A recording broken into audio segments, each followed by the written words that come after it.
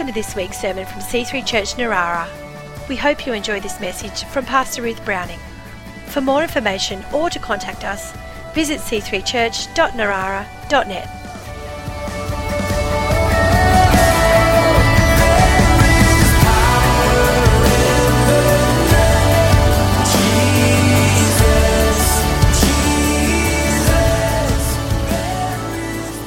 Hallelujah. Father, let's pray, everyone. Father, thank you so much. You are so good. You provide all our needs, Lord God, and we just thank you that you are Lord. We're so grateful in all that you do. And we pray for your anointing on this word this morning, Lord. Speak to our hearts, teach us your ways, help us to walk with you. Amen. Bless the Lord. You may be seated. Give someone a high five. Be loving. Come on. Welcome, welcome. Good to see you all. I see Ruth, and I always remember your name. Mike. Wonderful. From the UK, visiting. They sort of visit us once a year. Very regular members of our church. So it's great to see you guys. Welcome again. And anyone else who's visiting, it's always lovely to have you. We have a few people that come at Christmas time, visit family and things like that. We love it. There's Michaela, the bride-to-be, not long. How many days is it? 32 days, yes. And Michaela bravely had her kitchen tea yesterday in 42-degree heat. So well done. It was absolutely beautiful. And she made a very, very beautiful bride at her kitchen tea. So I can only imagine how beautiful you will be in a very short time. So that's exciting. So we are looking at the names of Jesus in Revelation. Let's go there, chapter 19 and verse 11. It says this. This is John speaking. I saw heaven opened, and behold, a white horse. And he who sat on him was called Faithful and True, and in righteousness he judges and makes war. His eyes were like a flame of fire, and on his head were many crowns. He had a name written that no one knew except himself. He was clothed with a robe dipped in blood, and his name is called the Word of God. And the armies in heaven, clothed in fine linen, white and clean, followed him on white horses. Now out of his mouth goes a sharp sword, that with it he would strike the nations, and he himself will rule them with a rod of iron. He treads the winepress of the fierceness and wrath of Almighty God. And he was on his robe, and he has on his robe and on his thigh a name written, King of Kings and Lord of Lords. Earlier in Revelation 17, it also spoke about how they will wage war against the Lamb, but the Lamb will triumph over them because he is the Lord of Lords and the King of Kings. So today we are looking at Jesus with that name, one of so many names, and what a great name, the King of Kings and the Lord of Lords. Jesus is the ultimate power and authority on this earth, in the universe, in all of creation. He is the ultimate authority. He said in Matthew 28:18, all authority has been given to me in heaven and on earth. Go therefore and make disciples. So clearly all authority was originally God's and is God's still, because God and Jesus are one, and God gave it to his Son, as fathers do, and so it's all now in Jesus and God. It's a little confusing sometimes, the Trinity, but we understand that Jesus is King of Kings and Lord of Lords, and he has complete authority. He has defeated every single spiritual enemy, every foe, everything that comes against you, whether it's being flat broke in Colombia or broke in Australia, or sick or diseased, or, being attacked by terrorists, whatever. There's so much that goes on in this world, and we need to know that he has defeated Satan and every one of his demons and devils that operates on this earth to harass, kill, steal, and destroy his people and anyone else he can. Jesus has defeated. He has all authority. And we need to know that. We need to remember that he's all powerful. Look in Colossians 2:15. It says this, having disarmed principalities and powers, he made a public spectacle of them, triumphing over them with the cross. He triumphed over them. There is no opposition against you. There is no enemy against you that has any strength. They're disarmed. I mean, come on. If you're facing off, remember in the old-fashioned duels, like they'd, what a strange thing. And then they turn around and face someone and shoot. Well, the other guy hasn't got a gun anymore. So it's like, well, this is easy. He's got no weapon against us. The devil, he lies. He says he has. He says, oh, I'm so scared. I've got a big weapon. It's like, you have been disarmed. You have no weapon against me that can prosper because you've got nothing. Jesus has completely defeated everything that comes against you. And I love this verse in 1 Corinthians 2:8. And it says this, none of the rulers of this age knew that they didn't know the hidden wisdom of God. The hidden wisdom, the hidden clever plan of God. Because if they had known, they would not have crucified the Lord of glory. I love that so much.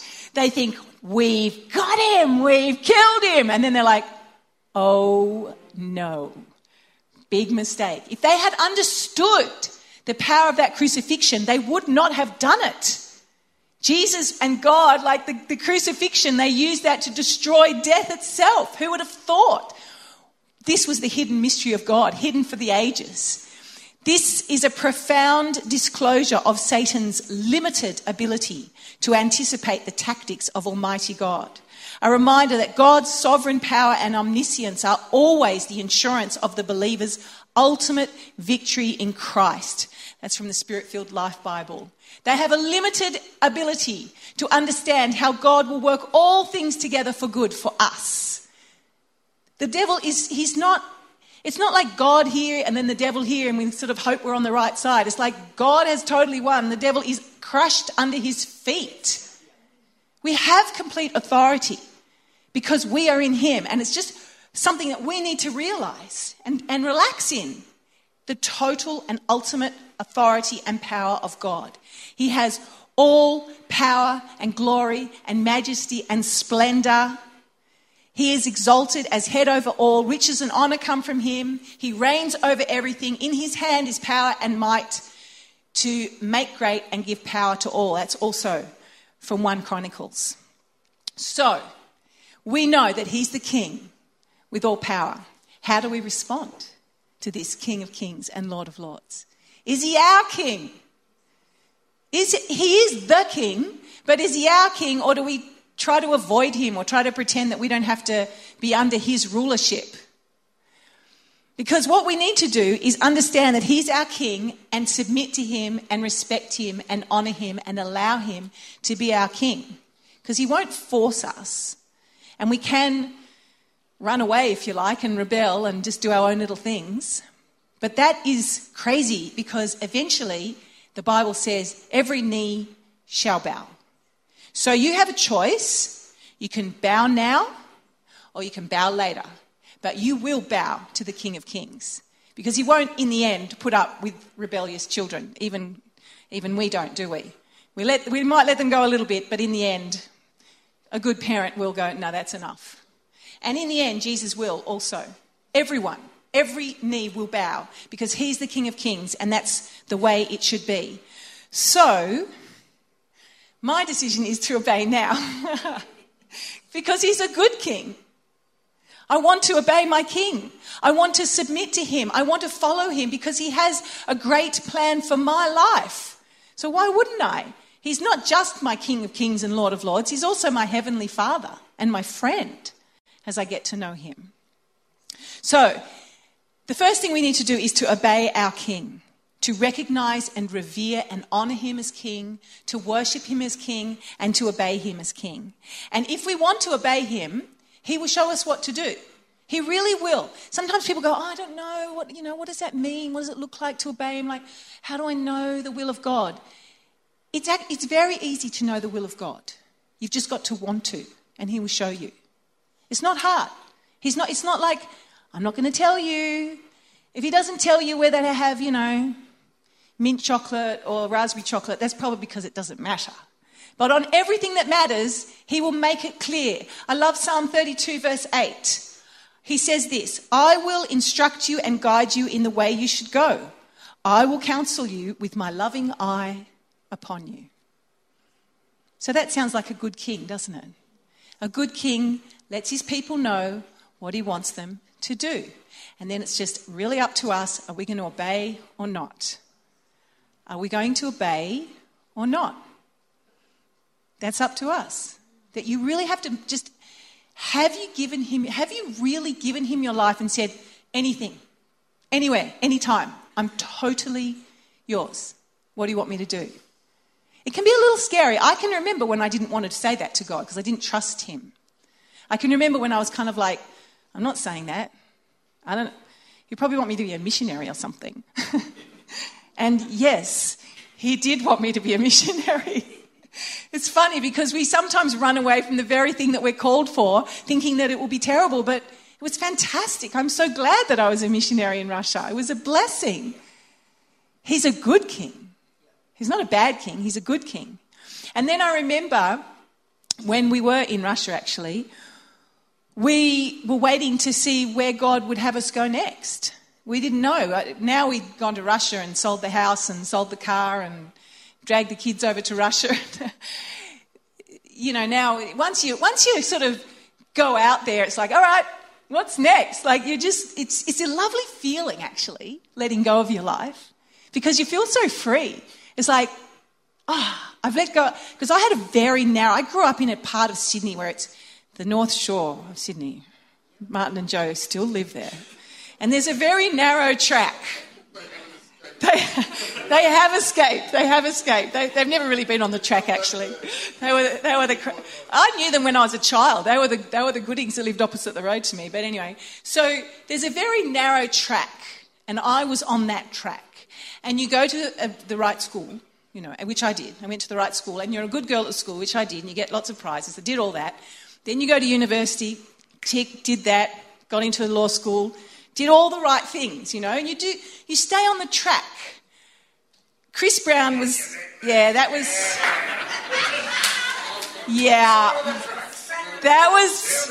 so I dropped out of law school. Mum and Dad are like, yeah, right, that wasn't good. Then I went to Bible college. It was like, what is going on? I literally used to meet old school friends and they go, so what are you doing now, Ruth? Right, okay, like this kind of like, and they would talk to their friends. It would get back to me. Have you heard about Ruth? She's like thrown her life away. She's just gone completely weird, totally religious, and and they would talk about me. It was, friends would tell me, and it was terrible. But yeah, I remember when Chris came along, it was like, and so what school did you go to? Not Knox, Martin, not Knox. Oh dear. Anyway, the point is this. Once you get off the track that either your parents or your community or your society, and it's not all a bad thing. Like it was great. I'm very grateful for my upbringing and for the fabulous education that I had. But it's, God has a plan, and I don't want to follow that plan, the North Shore plan, or I don't know, whatever the Brazilian plan, or the whatever is your plan, the Tankard plan. They've got their own kind of slightly no plan. We love the Tankards. The Tankards and the Browns make a very good combination.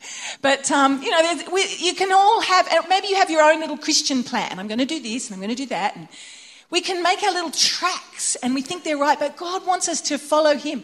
Lay your life down, then just, okay, you're the king. What's next? It's so exciting. It's so exciting. And so, going to Russia, that was exciting. That was amazing. It was not our plan. And, by now, Mum and Dad had just lost all hope in this crazy... and they were like, right, where are you going? I remember when we went and saw them. Mum, Dad, we have something to tell you. And I was in childbearing years in those days. I was popping them out.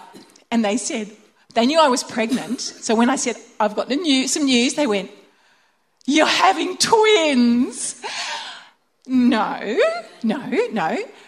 "We're going to Russia as missionaries." They were like, "Oh, you're so funny." "What?" And I'm like, "No, really, we are going to Russia as missionaries." They just couldn't believe it. But anyway, bless them. They came to visit us a couple of times and got into it.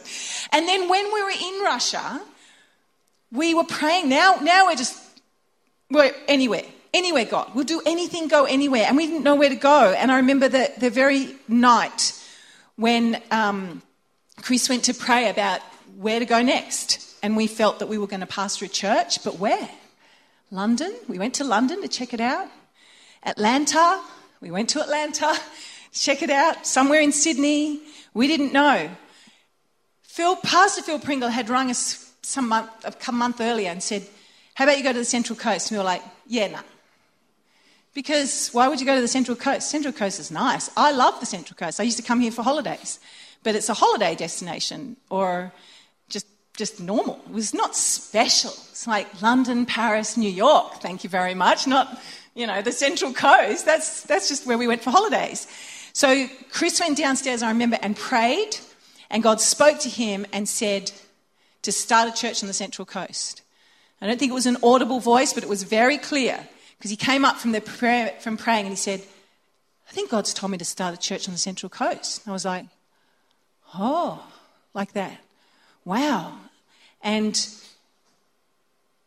we had thought no when it was initially suggested to us, respectfully to our pastor, because even though it's good to submit to your pastor, he understood that we also had to hear from God on such a big decision. So we just started to pray. And then my friend, I think you know the story, we had a friend that rang up and she said, "I feel like God's just spoken to me and I've got a word for you and that you're going to start a church on the Central Coast." So there it was. It was like, all right.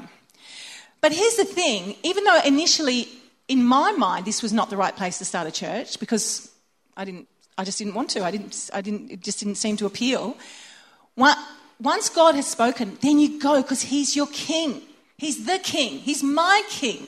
So it's like, right, that's where we're going. Let's get excited. And so here we are. And now I'm like, what a great place to live. I can't believe, God just chose the best place for me to raise my family, pastor a church. It's just the best. I'm completely blessed and I wouldn't have chosen it myself.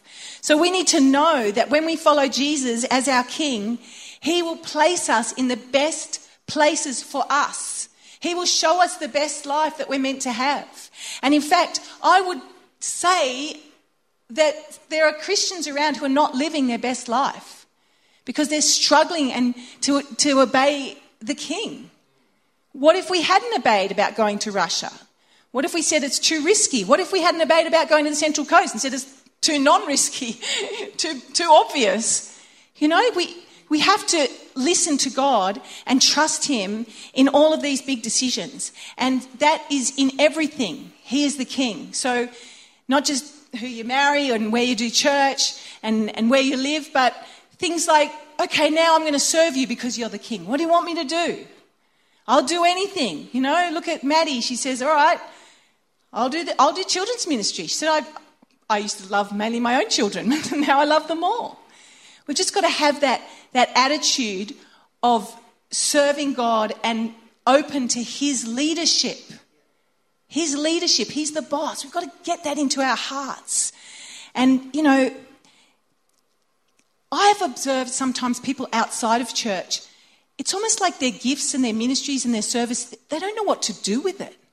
I've seen musicians who don't play because there's nothing to play for. I've seen leaders and servants who desperately trying to make it happen in the local soccer club, but it can be a bit sad sometimes if it doesn't, and that's a good thing to serve your community, but it's so good to serve the King of Kings and find out the exact spot where he wants you to be. So let us do that. Let him be not just the King of Kings, but my King, my King. And let's make sure that we teach our children the same thing. Teach them to obey. Our society is moving away from the concept of having a king at all. of having anyone that we obey. It's like, I just do my own thing. I don't have to respect authority. It's like, yes, you do. Because at the end of the day, we're all going to bow. So be sure, we've got lots of young families here. Teach your children to obey you so that they know how to obey God. God is a little hard for a 3-year-old to understand, but they do understand daddy and mummy. So teach them to respect and obey you. And I mean really obey. And let's make sure that we don't pathologise disobedience. If a child is disobedient, it's probably nothing wrong with them. They're probably just rebellious like the rest of humanity.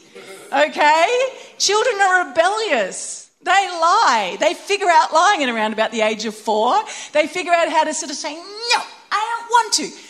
There's nothing wrong with them. That's normal. It's our job to teach them to obey. And it's very, very important, because if they don't learn to obey us, it's unlikely that they will learn to obey the king. They probably won't obey their teachers. We've got a lot of teachers in the school who, in the church, they won't, not looking at me now, but they know. So, all right, we teach submission and obedience and we model it. I tell you something else about our children. They see us obey the king. They see it. And when our children see us obey the word of God and obey our king, and when they see us being blessed, they go, well, it worked for mum and dad. I'm going to do it too. They really do. So let us model that for our children. So, he's the King of Kings. He's the Lord of Lords. Know that you are also a king. Did you know that? Revelation 1:6. He has made us kings and priests forever. To his God and Father, to him be glory and dominion forever and ever. So I love that we are also called to be kings. And I love that concept that we need to not just sort of obey him in a sort of a servile way, which is we begin with that obedience and that servant heart. But he lifts us up to be kings as well, because he's the King of Kings. And we're the kings. He is our king, but we're kings too. And he wants us to learn how to work that same authority that he has. He wants us to learn how to go into our workplaces, not cower under all the horrible demonic things that happen in our workplaces, whether it's the selfishness or the stealing or the lack of, wisdom. He wants us to be able to go, no, I am a king. I'm going to take authority in this place. I'm going to make a difference here. Whether it's in our workplace, our schools, our homes, our families, we're also called to be kings. And we need to learn how to take authority as kings. He has made us kings and priests to his God. So we need to know what it means. How does a king act? How do we act as a king? With our quiet, silent, strong authority. Perhaps when we're at work, we just observe, see what's going on. But when we go home and when we get into our prayer room, we need to just boldly declare the word of God and start to fight. There's a time to pray on your knees sort of meekly, and there's a time to get really feisty and declare things and proclaim things and say, no weapon formed against me will prosper. Every tongue that rises against me, I condemn. That's what the Bible says. And I declare that in my prayer room, and I declare it over situations. So I take a hold of that authority, because Jesus said, all authority has been given to me. So you go and make disciples. He wants us to take a hold of his authority, Christ in me, the hope of glory, and make a difference. Make a difference in our workplace for ourselves, but not just for us, but to make disciples, to tell other people about this awesome king, and to bind the devil off their eyes, because they can't see, because the devil's blinded people. They're so blind, they just live for today. Our job is to take a hold of that authority as the King of Kings and that he has, and it's in us, and make a difference in those people's worlds. Through prayer, through being like Jesus, through all of these things. Praise God. So, he's the King of Kings, the Lord of Lords. He's our king. We are kings. There are also earthly kings. And so I just want to finish on this point. The world sometimes seems chaotic and sinful and frightening and terrible. And it is. And one day he'll finish it all off. and we'll start again. But in the meantime, Psalm 22:28 says this: "The kingdom is the Lord's, and he rules over the nations." So his sovereignty extends not just to individuals and communities and churches, but to nations. He does work in nations. He removes kings and he sets up kings.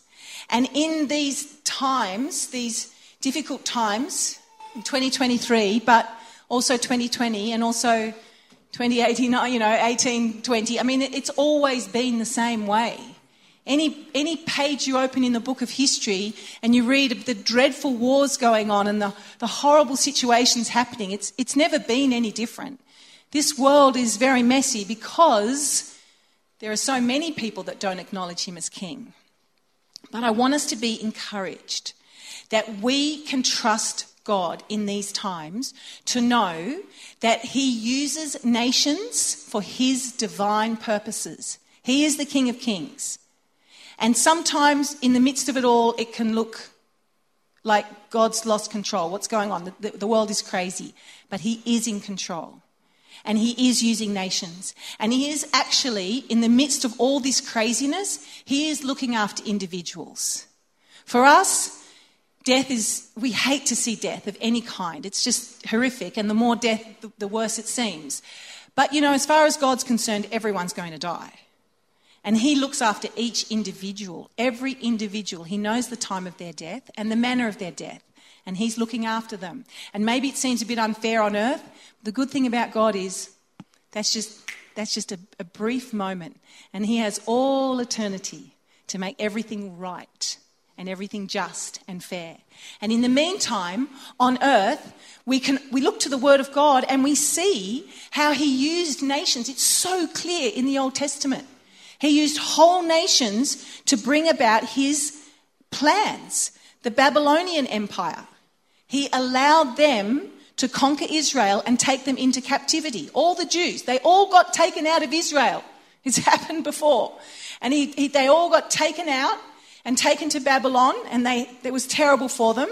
But then the Persian king Cyrus was spoken to. God spoke to him. He's not a Jew. He wasn't a Christian. They didn't have Christians, but he didn't follow God. But God spoke to him and said, I want you to let the Jews go back to Israel. And so he did. God he can work nations and kings just exactly as he wants. He often uses powerful nations and raises up kingdoms to either display his power or to do his purposes. Look at the Roman Empire, which was brutal in many ways, and yet it provided the perfect opportunity for Christianity to spread. Because Jesus came at the time of the Roman Empire, the Roman infrastructure and the famous Pax Romana, which means they kept a certain measure of peace through this enormous empire that they had, meant that while Christians were being persecuted, they could also travel on roads and get away and move around, and so Christianity spread very quickly. His sovereign plan takes in the whole scope of history, past, present and future. And there is no way that we could possibly fathom the complexities of his plans. He can turn a king's heart whenever he wants. In Acts 17:26, it says this: He made all the nations that they should inhabit the whole earth. He marked out their appointed times in history and the boundaries of their lands. Interesting. He plans their boundaries. He plans for the nations. God did this so that they would seek him and perhaps reach out to him and find him, though he is not far. So his divine strategy in all this nation's turmoil, moving around and everything, is that they would seek him. Ultimately, he orchestrates events so that people will come to him. Even in the horror of war, it's so people will come to him. Even when George III agreed with the Royal Society, yes, send Captain Cook, yes, let him discover Australia, yes, let's send Arthur Phillip with a group of Englishmen to Australia. And we think, why did they decide to do that? Because God wanted Richard Johnson, the first pastor to come here and preach the gospel and bring the word of God to Australia. It was part of his plan. We're not terrible white people that just wanted to come and, wreck up the country. It's God that sets the boundaries of nations. It's God that decides this thing. And why? So that they would perhaps reach out to him. So in all he does, he has an extraordinary plan that we cannot possibly fathom and understand, especially when we're in the midst of it. You can't see what's going on. But we know that God is good, and we know that he is ruling and reigning on this earth. Praise God. King of kings and Lord of lords. And at the end of time, every king, president, leader, anyone in authority, and every individual, we will stand before him. He will punish Satan and cast him into the lake of fire and have final victory. And we can find tremendous comfort knowing this, tremendous hope knowing that the events around us are ultimately in his control. We can surrender our lives. If he can organise nations, he can certainly organise our little lives, and he does. And let's make sure that we recognise his lordship in our lives, and let's make sure that other people can look at us and see God's lordship in our life and can see from our life that the kingship and the sovereignty of God is working out. Look at that person clearly following the King of Kings and the Lord of Lords. Amen. Let's pray. I want everyone here to consider whether they have allowed Jesus to be the King of their life and the Lord of their hearts. Whether he rules in your life, or whether you're running away from him, or whether maybe you've only said a partial yes. Let's all put our hands on our hearts and agree with me. Father in heaven, you are our King. You are my King. You are my Lord. I give my life to you. Thank you for saving me. Thank you for leading me. I trust in you. Amen.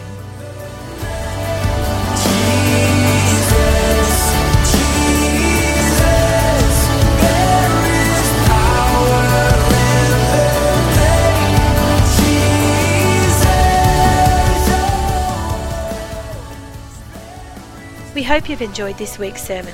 For more information or to contact us, visit c3church.narara.net.